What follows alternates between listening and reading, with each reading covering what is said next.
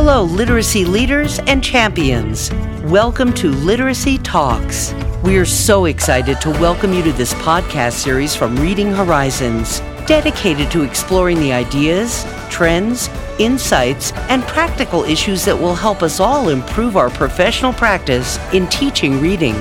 Our series host is Stacy Hurst, professor at Southern Utah University and chief academic officer at Reading Horizons, where reading momentum begins. Joining Stacy are Donnell Pons, a recognized expert in literacy and special education, and Lindsay Kemeny, a Utah-based elementary classroom teacher. Today's topic, a movement building momentum. Let's get started. Welcome to another episode of Literacy Talks. I'm Stacy Hurst, and I'm here with Donnell Pons and Lindsay Kemeny, where we talk a lot about literacy. So we're happy to have you along for the conversation. So our topic today is specific to the science of reading, but how we can contribute to the movement and moving it forward and supporting all of the people involved. And lately, we've had a lot of focus on that. The three of us participated on Saturday in a broadcast that was talking about the science of reading as a movement and specifically how we can help encourage and promote good practices based on the science of reading. So I thought today we would just talk about ways to think of how we can support those people that we work with and our own learning to help promote these things. As we know, there are a lot of people who are still tied to old practices that those of us who were taught in college, and we just hung on to them for a long time. So change is hard sometimes, and I feel like it does take a village, so to speak. So I thought I would start by asking the question. Obviously, we come to teaching from different perspectives and backgrounds. Lindsay, you're a classroom teacher. You were trained in balanced literacy practices and you implemented them. I will admit in my classroom, I fully embraced them. And then Donnell, you came to the science of reading in large part because of your own children. So I think I'd like to start by asking the question, what are some of the supports or resources that you would have preferred in your journey to this place, especially as you were just starting to learn? So if you wouldn't mind just reminding us, what drew your attention to what we are now referring to as the science of reading? And what do you wish had been in place for you at that time to help guide you on that path? Donnell, do you want to go first? You bet, Stacy. I would love to, because you're right. My journey was a little bit different. My first career was as a reporter for the local newspaper, and I was a writer and reporter. And then I married someone that I had no idea had dyslexia. And I was introduced to dyslexia by just hearing him read. He didn't even know he had dyslexia. It was not a great introduction for either of us. And then it was, so what is this? And why is someone so bright, clearly so bright, struggling with reading? And how does that happen? It hadn't been part of my story, my narrative, and people close around me, I hadn't realized until later had struggled. So that was interesting too, that opened my eyes to struggles that were happening even in my own house that I wasn't aware of. So that was the way that I came to it. It's not a great introduction. I love today, there's so much information. That's so fantastic that you don't have to blindly stumble along until you can find, this great book in the library and start to do your own research. Rather, we have a whole host of information. Now it might be information overload. What's the best thing in sifting through? But I remember specifically, I was standing on the steps outside of the school building and I was waiting for one of my first two children. And my son was that duck to water reader. Had taken to it just like I had as a young person. So I didn't really think much about how did I come to reading. And a woman leaned over next to me, a neighbor. She was a speech language pathologist. And she said, so what do you think? Whole language or phonics? And I didn't have a clue. I didn't have a clue what she was even talking about. Didn't mean anything to me. Didn't have a clue. Later, that would become my entire life. So I think what's interesting about this whole discussion about the science of reading, I think perhaps for some of us, the science of reading, we come to it because we have to. It's our oasis in the desert. There is no other place to go. We are thirsty and there is no water to drink. Those are us who have people who are struggling in our lives who have never been able to read well, right? So that's desperation. Desperation. You are coming to the science of reading. And then there's a group of other individuals who, for them, and I used to be part of that group, they don't know how they came to reading, but it just worked out great and they love to read. And so coming to the science of reading, I can see how that might be a different journey. And maybe it isn't the same lingering and hunger that someone has who has people who are struggling. And Stacey, I even mentioned earlier today, when you are able to provide the pieces that the research, that large body we're talking about, remember, it's not a conference or anything like that. This is a body of research we're talking about. When you have those practices in your teaching, individuals who have struggled for a very long time finally conquer those mountains. And they always turn to you and say something similar, like, it's like you can see inside my brain and you know what I need. You're never going to hear that any other way. The other one is, I never thought I'd be able to read. You've done amazing things. This is so good for me. You hear things like that. That's the difference, right? So you're saying that at your particular juncture, you wish you had more information available to you right at that time. I had to do a lot of sleuthing, and I'm also acknowledging that not everybody will have the same hunger for it. It depends on your background, right? And so our journeys will look different, and that's okay. Because I think we're kind of expecting everybody to want the same things or maybe look the same way, perhaps, and maybe that's where some of the disagreement might come. Some of us might take a while to get there. Different things will motivate us. It might take different experiences. And some of us are going to run towards it because we need it so much, right?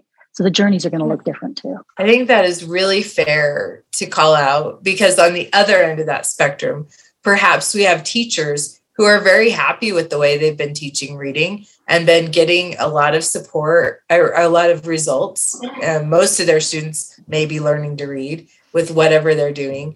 And they're being told that they now need to have this training or implement new practices that are aligned. And so they're not coming from it from a point of desperation, but more mandate. So I think that's important to acknowledge, because how we support those people depends wholly on where they're coming from. That's a really good thing to point out. I also love your story, because as with any movement, there are a lot of different stakeholders. Everybody as a society should be invested in this issue, in my opinion. But we have parents that we cannot leave out of the equation. We have administrators, we have teachers, we have the children themselves. We should never lose sight of that. And the students. So there are a lot of people that we could consider in these scenarios. Okay, so Lindsay, tell us about where you started with all this and what you wished had been in place. Two things going on. One, it was my first year teaching kindergarten. So I'm teaching them the alphabet, and then I'm bringing them back to my table, and I have these predictable texts to give them. And I find myself having to say things like, look at the first letter.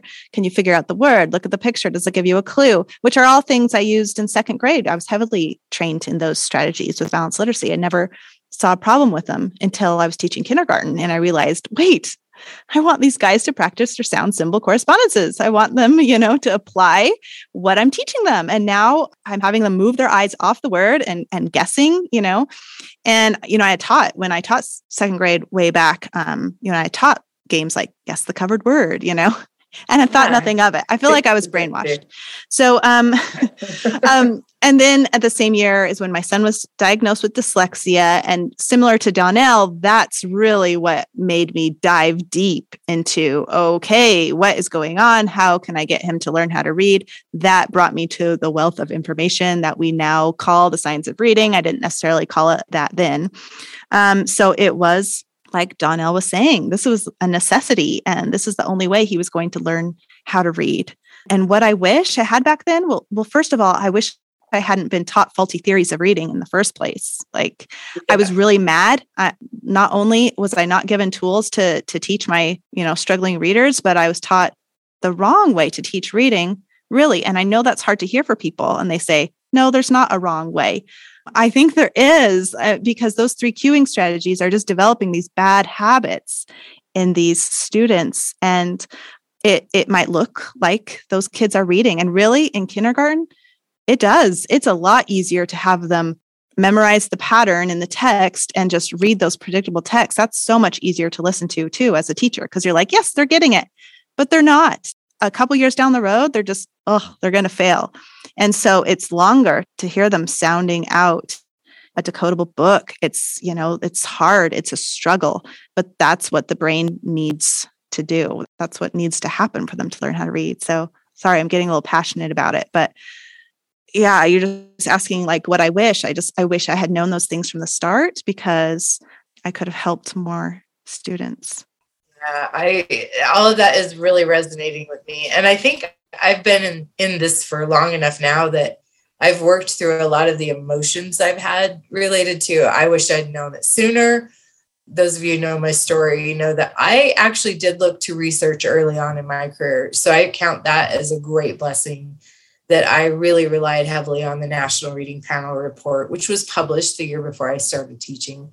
And so there are a lot of things that I had access to, but I am still trying to remember how I even learned about that National Reading Panel report, because I can still ask people what those 5 components are and they can't answer. So when Donnell, you were talking about information to be available, and you mentioned now there's too much information, where do you think we should point people to start? The thing about it is, as Lindsay mentioned before, as a kindergarten teacher, it's easier. Certain things were just easier. It's just easier to listen to kids do.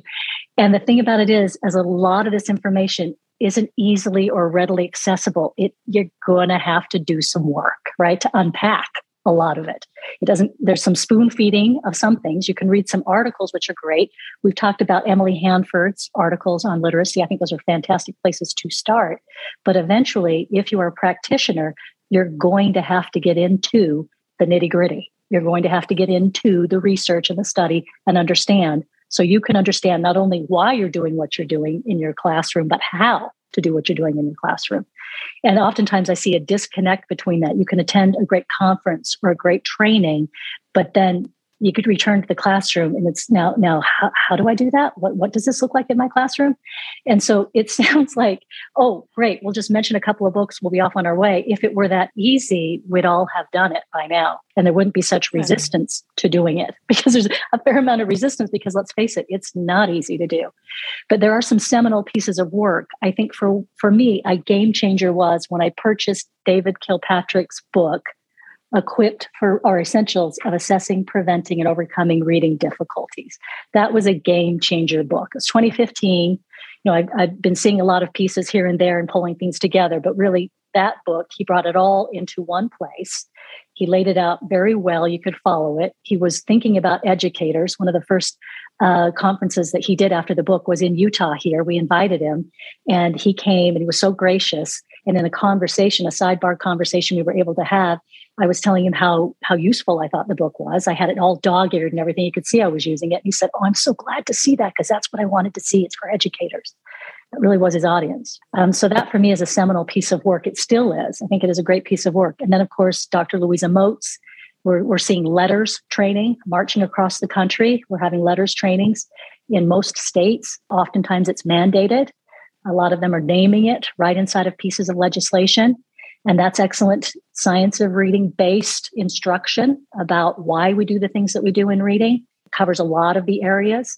But again, there's the training that gives you that background, but then that might not necessarily translate to what a teacher does in the classroom come Monday. And I think too, those of us who are involved with teachers, we are teachers, how we support our colleagues in that mission is important. I was in school today. My students are working with kindergarten students. There are 4 classrooms of kindergartners. And I saw some really amazing things in one classroom. Students who were doing the thing. They were reading, they were spelling, they were focusing on the sounds. They were making those phoneme, grapheme connections. Same school, down the hall, not so much.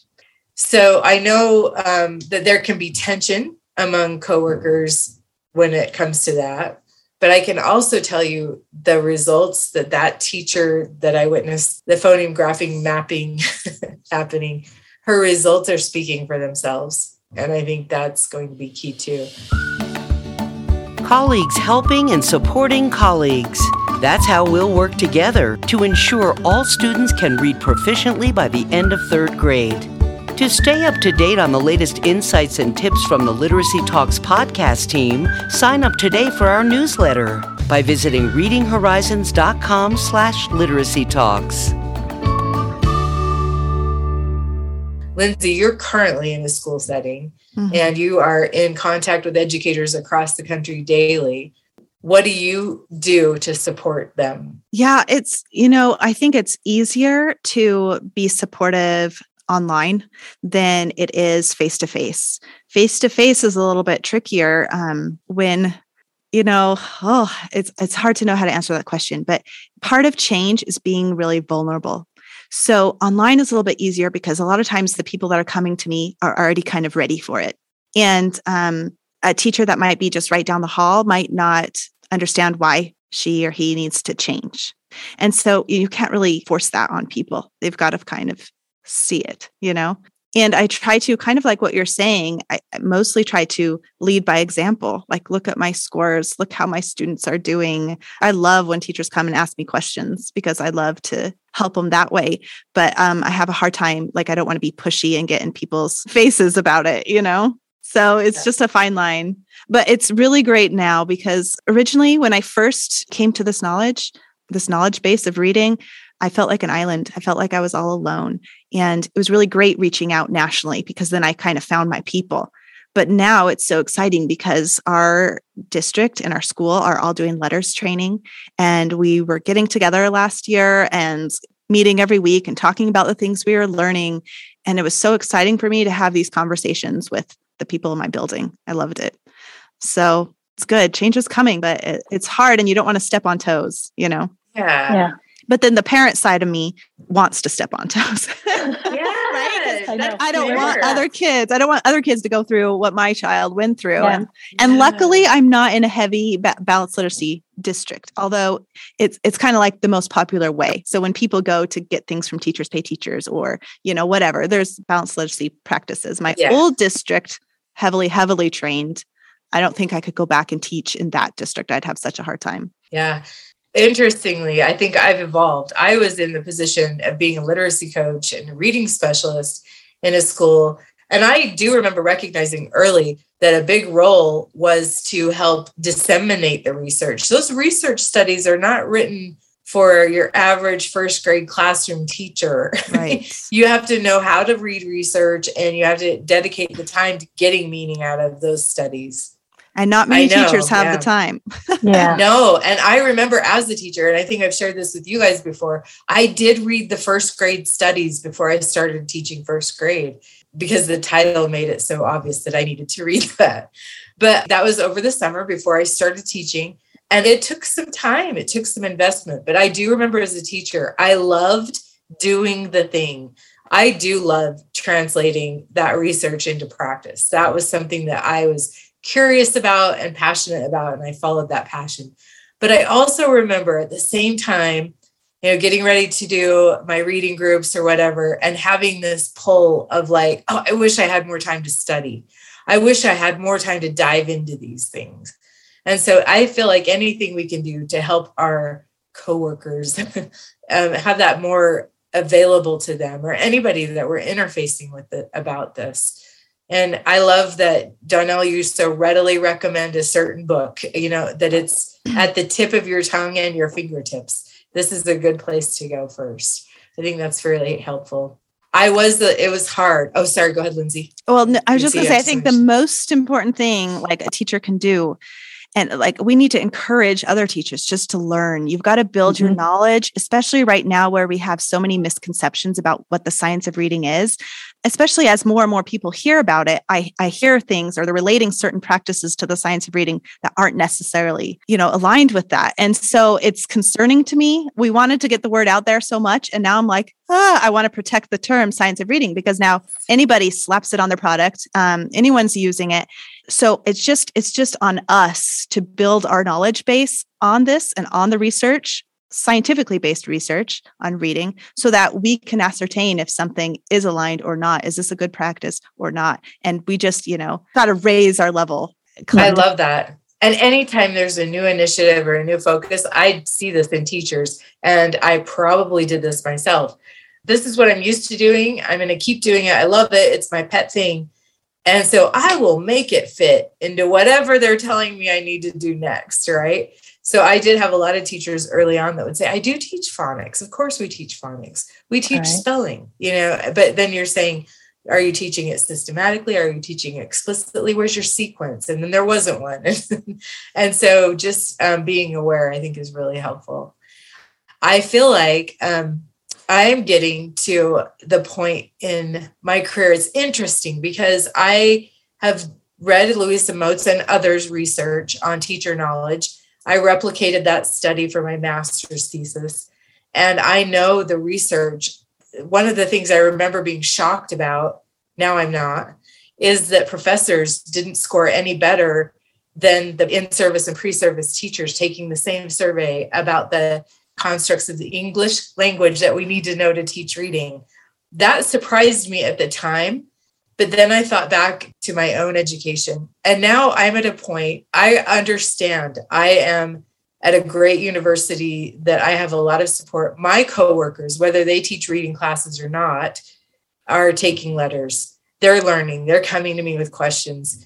And so I'm grateful to be there to help them as we learn together. I love that you pointed that out, Lindsay, because as teachers, we somehow have lost the part of that definition that we're learners first. We're all learners first and always, right? Because we want to model learning for our students. But I also get equally frustrated. Now I'm taking it personally when I hear people say, well, I feel like the blame has shifted from teachers in the classroom to professors. And I don't think blame, I don't know how productive it is. Identifying sources of the problem, yes, but blame, not so much.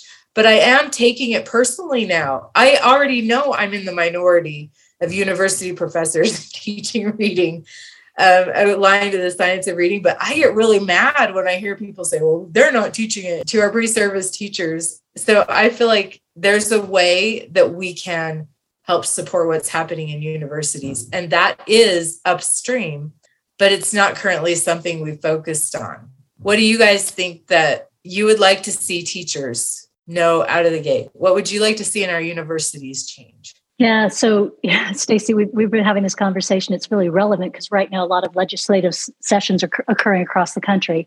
So this is a key time to be pushing legislation.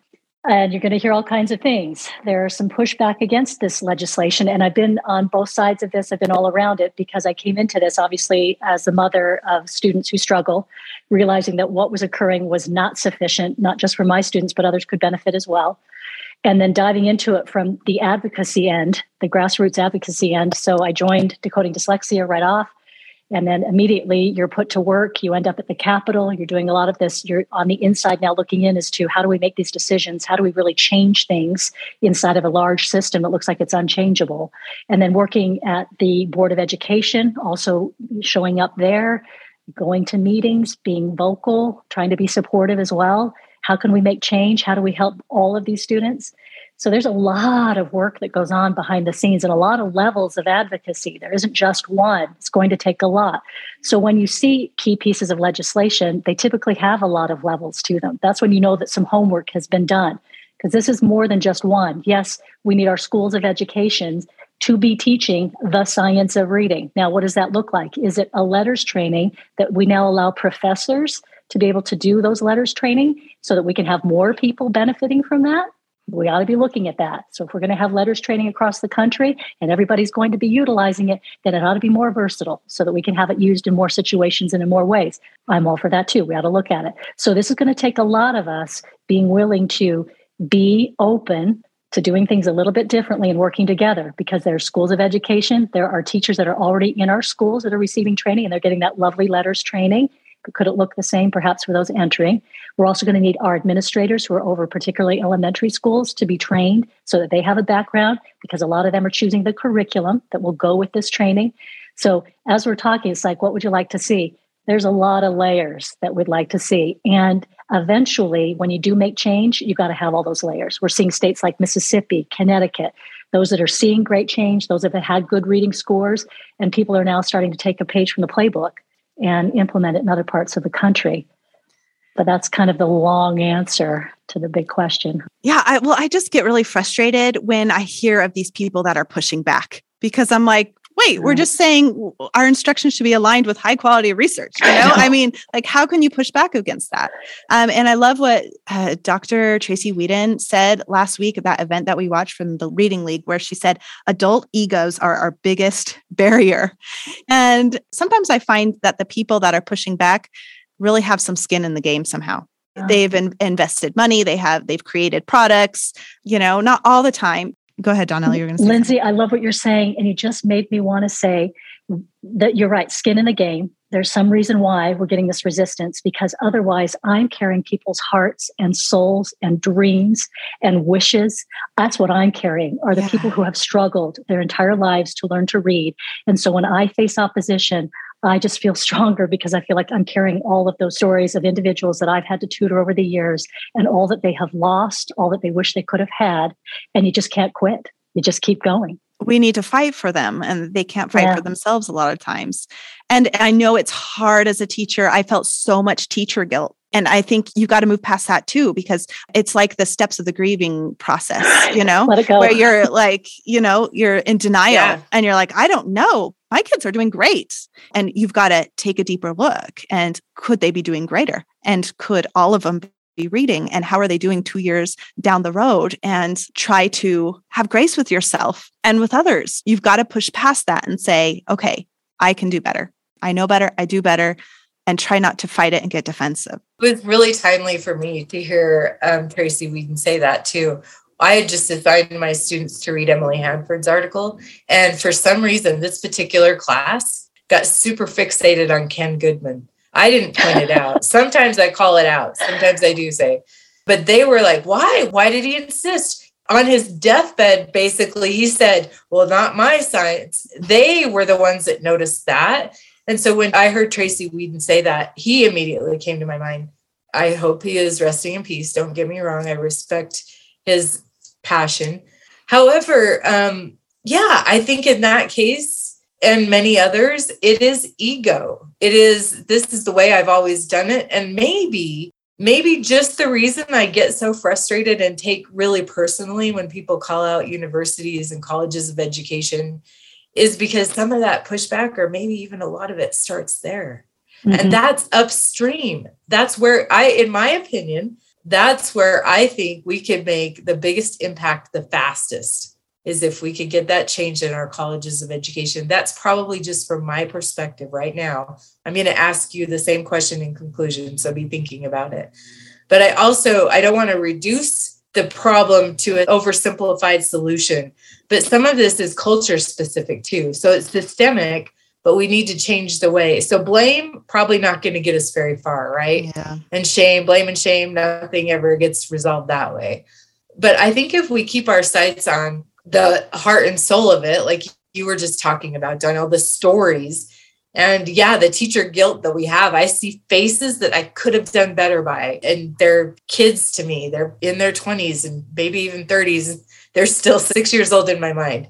But I also think if we could just change our culture as teachers to that learner perspective, staying curious, following our curiosity, leaning into it, and modeling, being a learner is vulnerable. You are admitting that there's something you don't know, which I am painfully aware of daily in my life, but then leaning into that and learning from it and moving on. So anyway, in conclusion, last question then, what do you think we could do that you feel like would make the biggest difference? And there's obviously no right or wrong answer, but from your perspective, where is one place we could focus? I've already stated, I think mine is in the colleges of education.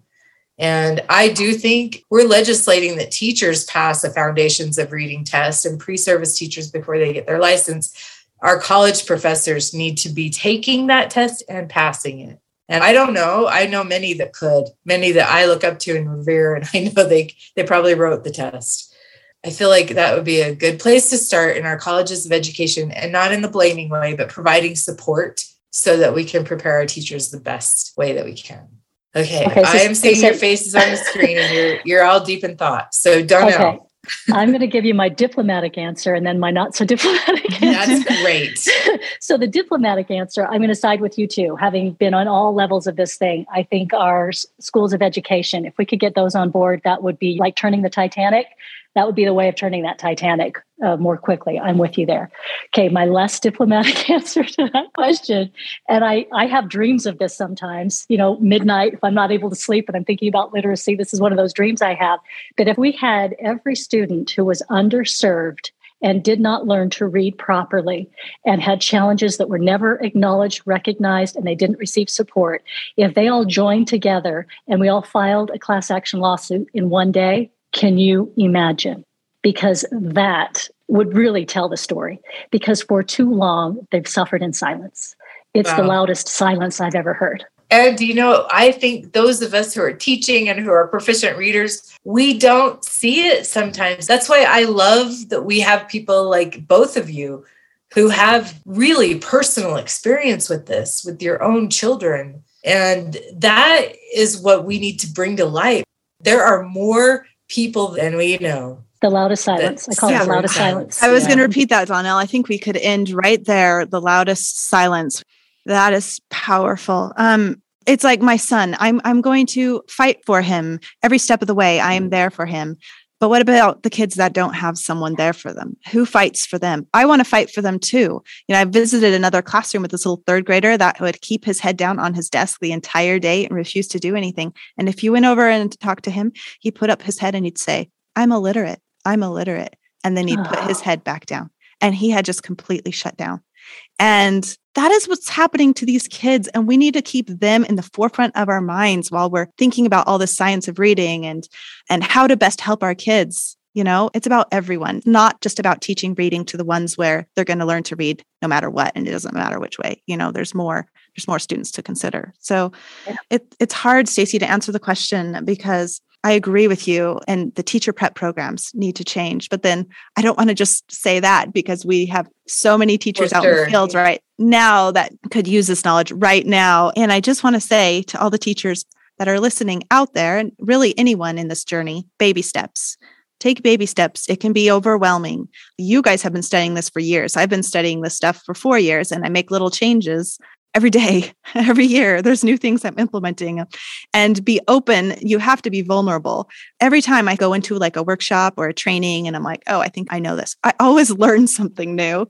And that's the thing with the science of reading. I love that we can have these healthy debates. We can refine our practices. It's not all settled. We have to keep an open mind all the time. Love that. So I think we can reduce it to having a learner mindset. And helping, I guess, modeling that. I need to do better, but modeling it and helping others to adopt that too, and not to blame and shame. And to your point, Donnell, I call it my filter, but there are sometimes the things that come out of my mouth. You and I both did an Ed Week webinar today, and we were talking about this very thing, systemic change and the need for that. And I literally, the phrase that kept coming to my mind that we could not say would be, you can't half ace this. I said ace, change the vowel sound and you'll know what the actual saying is. But this is not just on a teacher. This is not just on a professor. This is not just on a single principal or a literacy coach. This is on all of us because it will benefit everybody. It will help us to all become the people we have the potential to be, better than we even are now. And so it's in everyone's best interest to stay engaged with this movement and help to move it along. Thank you for your perspective today. And to end it, just to say that we just need to work together. Let's change the culture, the way that we look at teaching, and maybe focus more on learning for us as well, and applying what we're learning and extending grace and trying to remember what it's like to be in those people's shoes, whatever ground your feet are touching. So thank you to all the teachers, all the principals, all the parents, all the stakeholders who probably, if you're listening to this podcast episode, you're already invested. Just keep on keeping on, I guess. We'll see you next time. Thanks for joining us today for Literacy Talks, the podcast series for literacy leaders and champions everywhere. Literacy Talks comes to you from Reading Horizons, where reading momentum begins. Join us next time.